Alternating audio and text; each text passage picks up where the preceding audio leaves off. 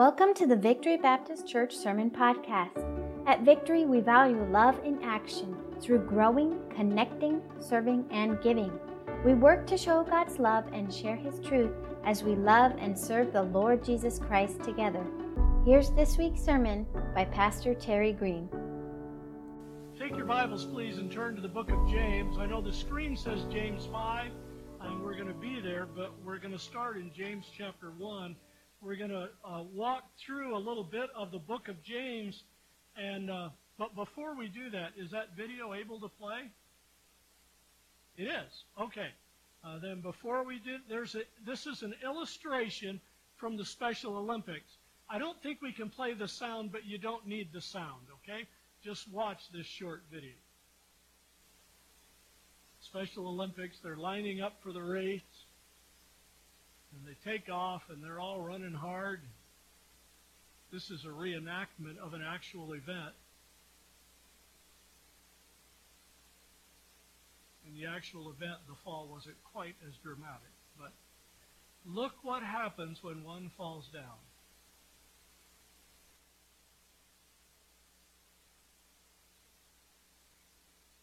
See, that's an image of what the church is supposed to be like. Sometimes in the church, people harass each other and they attack each other. And when one has a weakness, people make fun of the one with the weakness. And we act like Pharisees instead of like the body of Jesus Christ. In fact, somebody said the church is the only army that bayonets its own wounded. We're supposed to love people and care for people and help people and lift them up when they fall. And so that was a beautiful illustration of what the heart of a believer should be like. Unfortunately, it's not always that way. But we've been studying through the book of James. We've done different lessons in it. Some of them we've taken a piece of James and parts of other scriptures. And today we're just going to highlight through the book of James some things that God teaches us about this team effort, because your relationship with Jesus Christ, your personal relationship with Christ, affects and impacts every other relationship you have with any person on the planet. You can't treat them the right way unless you're right with Christ first. And if you're going to be right with Christ, you can't treat them the wrong way, because Christ put them together. Remember when he said, what's the first and great commandment? What was it? Love the Lord your God with all your heart, soul, mind, and strength. And what was the second one that Jesus said just like that? Love your neighbor as yourself. Love other people. Show his love to others. That's why we say it as our purpose is that we work to show God's love and share his truth as we love and serve the Lord Jesus Christ together. We want to do that. We have to get it in that order. Show his love, then share his truth. And so this picture on the screen is two people who've already made it up, and they're reaching out to help the other one who hasn't quite made it there yet. Now, none of us fully arrive in Christ. You're not going to be the one standing on the hill. You've accomplished it all. You're going to reach down and help somebody. We are all in process. And I can tell you, exactly when your process is finished, your process is completed, and you are ready to go be with the Lord, he'll take you there. If you're still here, you got work to do. There's still room for growth. It's easier when you're younger, but you can still grow in the Lord at any age. So, following Christ is a team effort. Your relationship with Christ affects and impacts every other relationship. And so we're going to walk through the book of James, and we're going to look at different passages in James. And what we're going to do as we're looking through this, I just want to highlight where he makes it plural. So he's not writing to individuals, he's writing to believers, a group of believers. And so in chapter 1 and verse 18, it says, of his own will he brought us forth by the word of truth, that we might be a kind of firstfruits of his creatures. He brought us forth. We are a product of the Holy Spirit of God working in our hearts and lives, bringing us to a place of conviction for our sin and trusting Christ as our Savior. And then he makes us part of his family. So we are family in Christ. And then verse 26 says, if any among you, notice that, among you, any of the believers, if you think you're religious, but you're not bridling your tongue, you're not trying to control what you say, then you're deceiving your own heart, and your religion is useless. You know, when I was a kid, we were in a church that had a deacon who was the crankiest, fussiest man in the church. Now, we don't have deacons like that in our church. The deacons we have in our church love the Lord and they love people, and they're fun to be around. Even when my kids were young, they liked our deacons. And that's how it's supposed to be. When we're serving the Lord, we're supposed to be the nicest people on the block. If you're not caring for other people, then you're not following Christ. Look in chapter 2 and verse 1. Again, he says, my brethren. Look in chapter 2 and verse 5. My beloved brethren. Now, the first 7 verses of chapter 2 we looked at several weeks ago, or a couple months ago now, and he said, we looked at that God is anti-prejudice. God is anti-prejudice. This whole passage is talking about how they're showing favoritism to rich people, and they're not supposed to, because God is no respecter of person. God hates it when people are prejudiced and biased for any reason. And then, but in the middle of this, my brethren, my beloved brethren, he's pulling us all together. And then look at verses 8 and 9. This is specific instruction for the believers. Chapter 2, verse 8. If you really fulfill the royal law according to the Scripture, you shall love your neighbor as yourself, you do well. But if you show partiality, you commit sin and are convicted by the law as transgressors. So when you have prejudice in your heart for any reason, then you are violating God's command. You're supposed to show love to people. Now, some people are easy to love, right? Some people just really are. They're fun. You enjoy hanging around with them. They're great. Those of you who are in a good marriage, you love your spouse. That's an easy thing to do.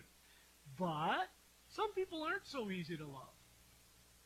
And God didn't say, love the easy ones. He said, love people. So if they're a breathing person, you're supposed to love them. Show his love and have some care and some concern.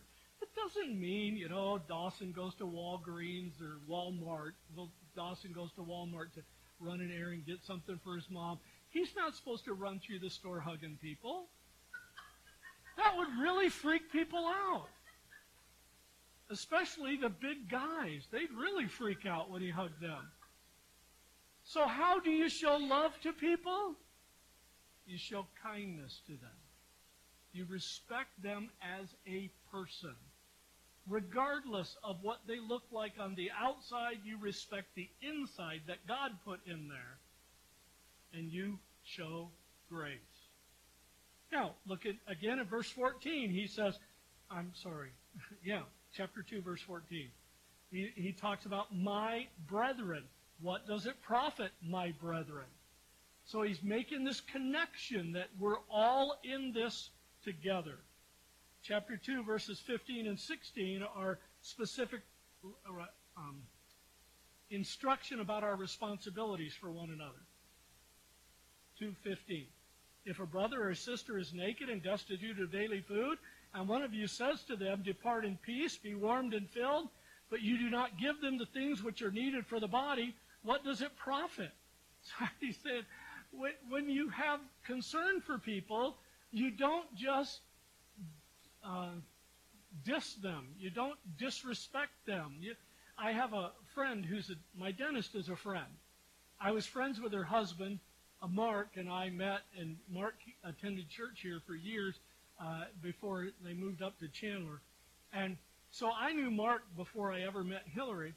And then I met Hillary, and I liked her, and we were friends. And then I found out she was a dentist. And I have had dental phobia. I don't like going to dentists. I had expensive and painful dental surgery years ago. And so now I go and I see Hillary.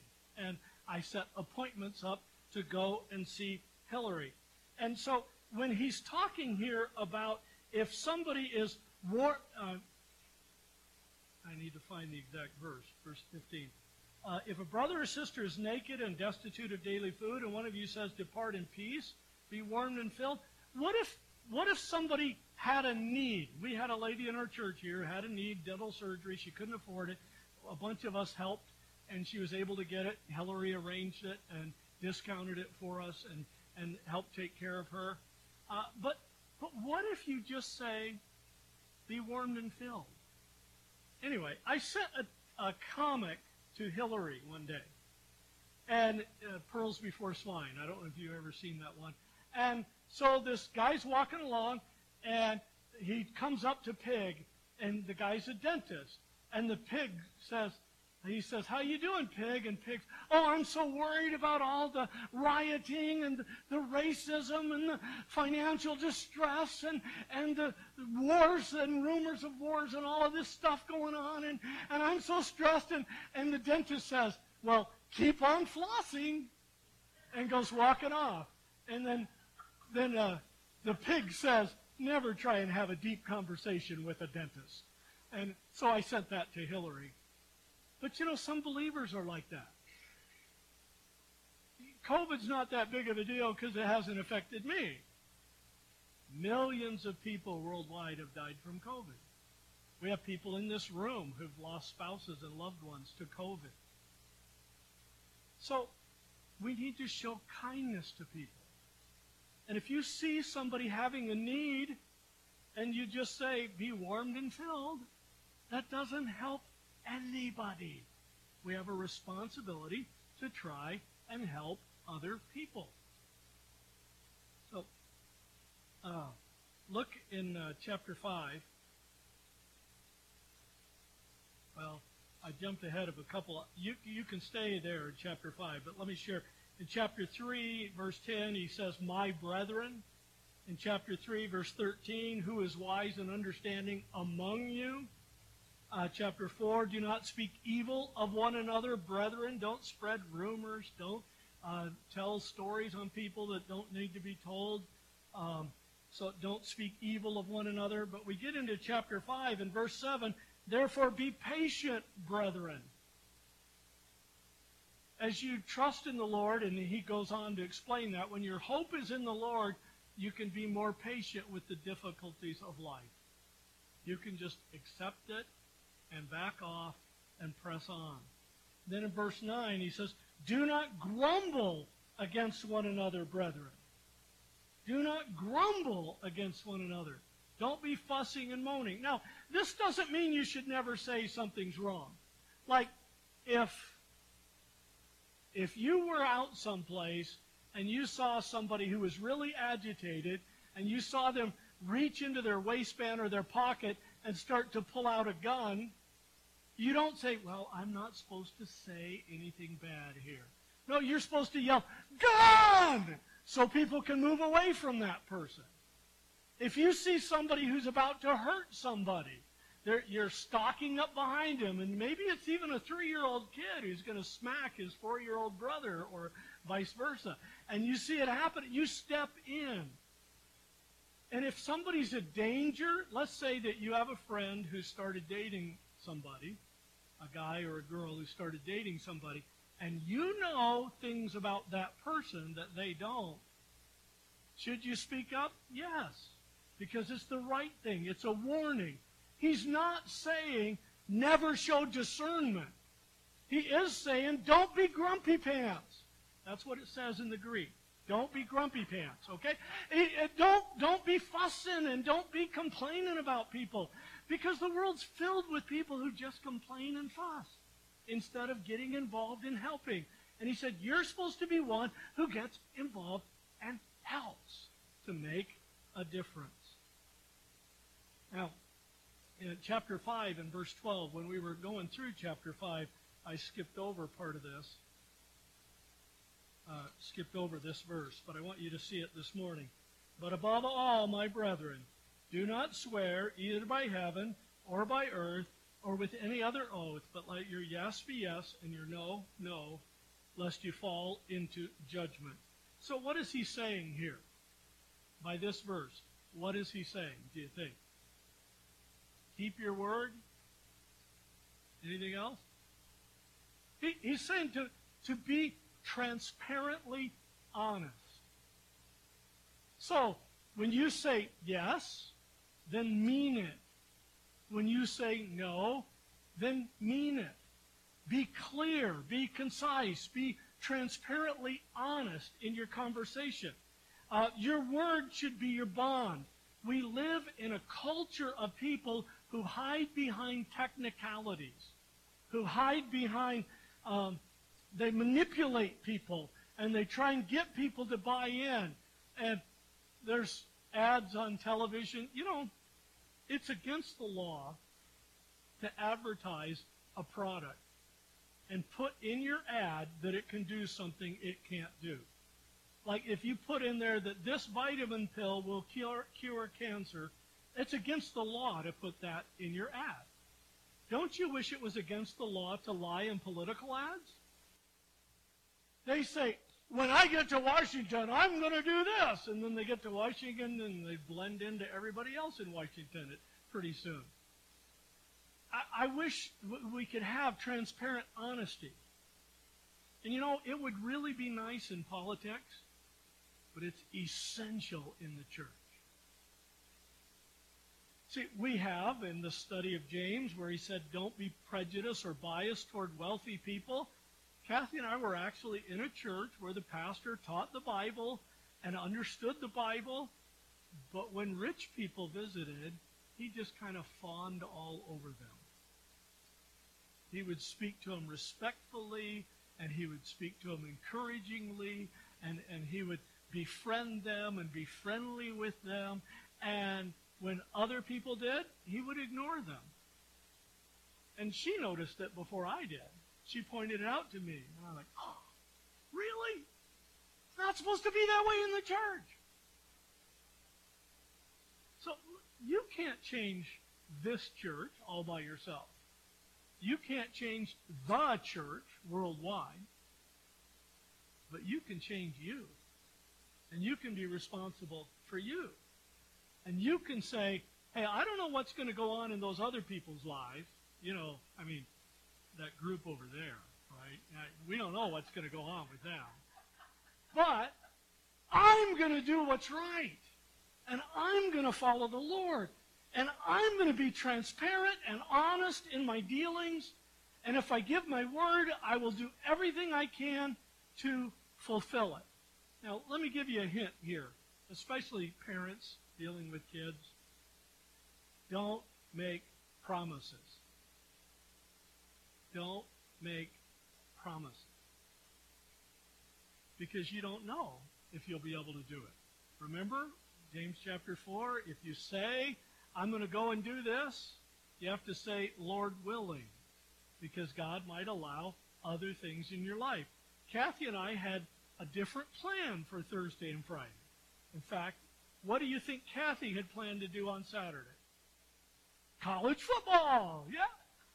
So I watched a game in her honor. No, I enjoy football, but I enjoy one game. She'll watch every game all day long if she can. So the game I happened to choose was Penn State. 9 overtimes. Set a college record for the number of overtimes. And that was the game I watched. I told her, I felt like, is this game ever going to end? She would have been sitting there loving it. Oh, this is awesome. But, you know, that's what she had planned, but that's not what she did. We've told you before that we try and keep Saturday night low-key, relaxed. We try and have a relaxing so that we're ready for Sunday. You know what I was doing at 10:30 last night? Picking somebody up from the airport. Praise the Lord. She made it safely, and we got back safely and had a decent night's sleep. And she still fixed me a great breakfast. She doesn't always fix breakfast. On Sundays she does, and I really enjoy it. You can't make plans. You have to trust the Lord. Be respectful of people. Give your word, but be careful when you promise. I hate it on television shows when I promise you we'll get this bad guy. You know how many crimes go unsolved? I promise you, you will heal from this surgery. You can't make that promise. And it really drives me nuts when a guy's just been shot, and he goes into surgery and the doctor comes out, he's going to be fine. Doctors don't know that. All they know is he's doing better. We think he might be fine. But you could have an embolism, you could have all kinds of stuff still go wrong. I'm encouraging you, aren't I? All right. So don't make promises. Make commitments. There's a big difference. I'm doing everything I can to make that happen. Okay, look in chapter 5 and verse 16. Chapter 5 and verse 16. Confess your trespasses to one another. Okay, this is a slightly awkward thing, but the Bible encourages you, when you're struggling with sin, tell somebody else. Get an accountability partner to help you with that sin. It will help you overcome it. Tell somebody else. Bring this brother or sister in Christ into the conversation. Now, don't just pick somebody at random. Don't say, well, I've got all the names of the people in the church in this basket, and I'm going to reach in and grab out a name. Oh, Ed, I should go talk to Ed. Now, he might be a good one to talk to, but you won't know that till you get to know them a little bit better. So make sure it's somebody you already can trust. And if you don't know, maybe you're new, you don't know if you can trust them yet, give them a little thing. Trust them with a little thing. And then something bigger. And then if you got a big struggle, then share the big struggle with them. But some people aren't trustworthy, and you won't know that until later. In fact, we'll be looking at that a little this afternoon in our 5 o'clock service. There's some people who sneak into the church, and they're not really in Christ. They just pretend to be. And there are false teachers that creep in, and we have to be aware of that and work away from them. But find somebody you trust and bring them into your struggle. And by the way, if somebody comes to you and tells you, I have a problem with, don't do this. Okay? That's not going to help. Just build into your DNA that you are not going to be shocked, because people have done terrible things for thousands of years. So, just show love and share truth. Right? Now, let's look on in verse 16. Confess your trespasses to one another and pray for one another. We talked about intercessory prayer and praying for one another. So, you need to really care about people. You need to spend time talking to God about that person and intercede with them. You maybe don't have the struggle they're going through. Maybe it's a health struggle. Maybe it's an emotional struggle. Maybe it's a marriage that is shattering. Maybe it's some financial distress. Maybe you don't have an issue. You can't identify with that person. I have never had a problem marriage. Got married once, and so far she's sticking with me. Praise the Lord for that. I've never suffered that. Some of you have. Some of you have had a great marriage and then buried your spouse. But God can identify with people. Hebrews says he's the great high priest, but he identifies with us and understands us. So maybe you don't even know how to pray for this situation. This person's going through this thing, God, and I don't know how bad it would be to go through that thing, and I don't know what to do. Then Romans 8, I think it's verse 26, that the Holy Spirit's going to intercede for them with groanings that cannot be uttered. When you don't even know what to pray, God will pray with you. And so you just turn them over to God and lift them up before God and pray on their behalf, praying for one another.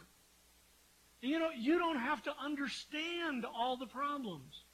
If somebody tells you, I'm going to have surgery, a lot of people, their first question is, what for? I stopped doing that years ago. About 35 years ago, I was on a visit with my pastor in Texas, and we visited, and this guy said, well, his wife was going to have surgery. And I said, what for? And he looked at me and said, I'm not sure she'd want me to tell you. I've never asked again. If they want to tell you, they'll tell you. If they don't tell you, you just take him before God. Say it's Dawson and he's having surgery. God, I pray for Dawson because he's having surgery. Do you need to know what it's for? No. God already knows. And you pray God's love and grace on him. And wisdom for the surgeons and the anesthesiologists and the nurses. And patience for him in the recovery and all of those things. You know that.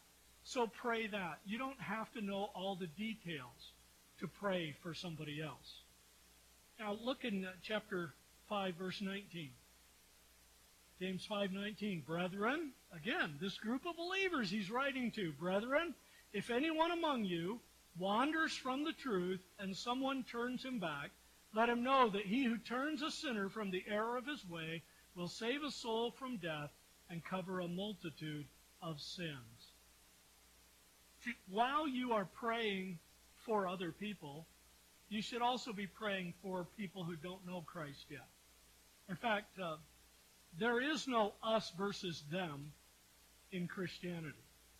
I like to say, is people who have already accepted Jesus Christ or people who have not yet trusted Christ? Because no matter how much of a mess their life is, my life was a mess before I trusted Christ. Even though as a young person, I really messed it up big time, and it was a mess before I trusted Christ. Some people are good people before they trust Christ, but everybody needs to trust Christ and receive salvation. So they just haven't trusted Christ yet. They're not your enemy. The Bible is very clear. You have an enemy. It's called Satan. Satan and his demons are your enemy. People are not your enemy. They are people who have not yet trusted Christ. So pray for them. Now, I don't know how many family members were praying for me before I got saved. In fact, my dad was so surprised. He sent me to camp mostly to get rid of me for a week. And to his dying day, he swore that was the best $100 he ever spent, was sending me to youth camp when I got saved. And Christ began the process of changing my life. So pray for other people. Pray for lost people. There's some on our prayer list that Megan does every week. They aren't on there every week, but every week we do one. And so there's people you can pray for. You can pray for family members and neighbors and acquaintances and pray that they'll come to Christ. And maybe you've tried to witness to somebody and they were antagonistic and angry about you trying to witness to them. Some people don't want to be told you're a sinner. They don't want to hear that. And so back off. Pray for them. And pray that God will bring somebody else in their life who the Holy Spirit can use to speak into their heart and life and bring them to salvation. You're not the Savior. Jesus is. You're just his ambassador to share the good news of Jesus Christ. So reach out to people. Pray for people. Show his love. Your relationship with Jesus Christ directly affects every relationship you have with any person on the planet. It directly affects it. And some Christians are known for being good people at church and being grumpy and fussy in the community. And that's never supposed to happen. And it doesn't mean reverse it. Be kind in the community and grumpy here. You're never supposed to be grumpy. Okay, just to clarify. I saw a couple of you were thinking, oh, now I know. This is where I got to be grumpy. Okay? Now, you cannot be self-centered and follow Jesus Christ, because Jesus, by definition, was other-centered. He came to give his life for others. He came to pay the penalty for your sin. He was totally others-focused. If he was self-centered, he would have stayed in heaven and let the angels just worship him there. But he came and was born into humanity and lived among us to give his life for us. You cannot follow Jesus and be self-centered. You also cannot be selfish and obedient at the same time. When you're selfish, you're not obeying. When you're obedient, you're not selfish. You can't do them at the same time. And this is exactly what God has said throughout all of history. This has been his desire. So I want you to take your Bible, please, and turn to Psalm 15. Psalm 15. And I want you just to see how this is nothing new. What James is teaching is similar to what David wrote in the Psalms a long time before James was even born. Psalm 15.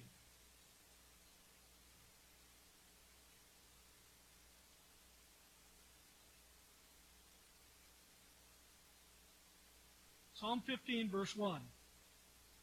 Lord, who may abide in your tabernacle? Who may dwell in your holy hill? He who walks uprightly, doing the right thing, and works righteousness, and speaks the truth in his heart. Remember, James was saying, don't say one thing and mean another. Speaks the truth in his heart. Who does not backbite with his tongue. James talked about not grumbling about other people. Nor does evil to his neighbor, nor does he take up a reproach against his friend. In whose eyes a vile person is despised. We don't celebrate evil people as a follower of God, but he honors those who fear the Lord. He who swears to his own hurt and does not change. When he makes a commitment, he lives up to it, even if it hurts. Verse 5, he who does not put out his money at usury. Now pause right there just a moment. God had a rule for Israel that they couldn't charge interest to their fellow Israelites. They could loan money and get the money back, but not charge interest. So that doesn't mean if you're a banker that you can't charge people interest for their loans. Your bank would go under if you didn't charge people interest for their loans. But how we worked it out in our life is occasionally, there were a couple of times, we loaned our kids money, and they paid us back, and they paid us back the dollar amount plus the interest we lost from not having the money in the bank.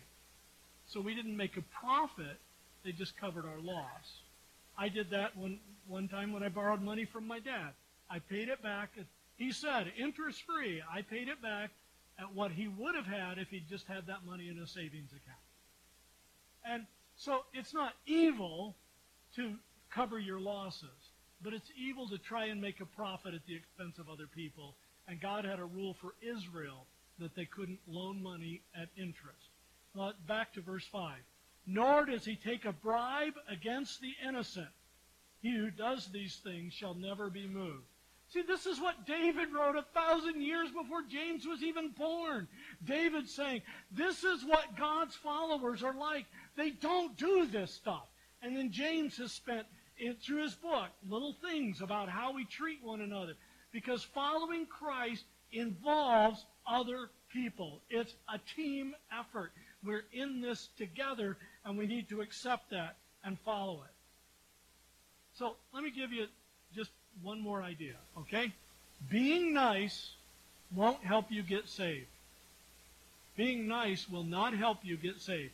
Nice people are still sinners because all have sinned and come short of the glory of God. Being nice will not help you get saved. You get saved by grace, God's grace, extending a gift to you, your faith receiving that gift by grace through faith. You're saved. It's not of yourselves, not of works, lest anyone should boast. It's a gift received. So being nice will not help you get saved. But being nice will help you earn rewards in heaven.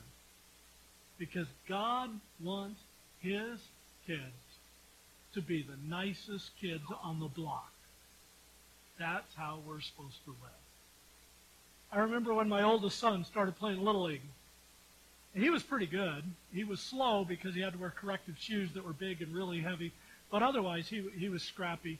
But I told him, listen, I would rather have you be known as the nicest kid on the team than the all-star.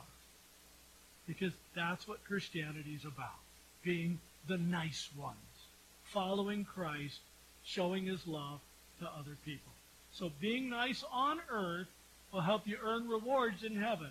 It won't help you get to heaven. You only get to heaven by receiving Jesus Christ as your Savior. But once you're going to heaven, being nice can earn rewards that you can enjoy up there. What will those rewards look like? Well, they're described as gold, silver, and precious stones. And if it's going to be something, the holy city, New Jerusalem, has streets paved with gold. I think it's going to be pretty spectacular. But God will reward those who faithfully follow his commandment to love God and love other people. And James wants you to be one of those people. Heavenly Father, we thank you for your truth and the challenge to our lives. And some days it's really easy to show love to everybody, and other days there's some people it's just hard. And honestly, there's some days when we're the one it's hard to show love to. But Lord, we thank you in your love and grace that you died for our sins, and thank you that you have brought other people in our lives that can show your love and grace to us. We pray that we would follow the teaching of James, that we would be committed to love and care for one another. For those who were unable to be here because they're out sick, hopefully they were watching online, I pray that this message would resonate in their hearts and lives as well. For those who later listen to the podcast, Lord, may you speak into their hearts and lives. If there are people who have not trusted you as Savior yet, I pray that you would bring them into your family soon. In Jesus' name, amen. Thank you for listening to the Victory Baptist Church Sermon Podcast. If you'd like to know more about Victory, please visit our website at victoryarizona.org. You can also connect with us on our Facebook page or by emailing victory@victoryarizona.org. We'd love to help you accept and follow Jesus Christ.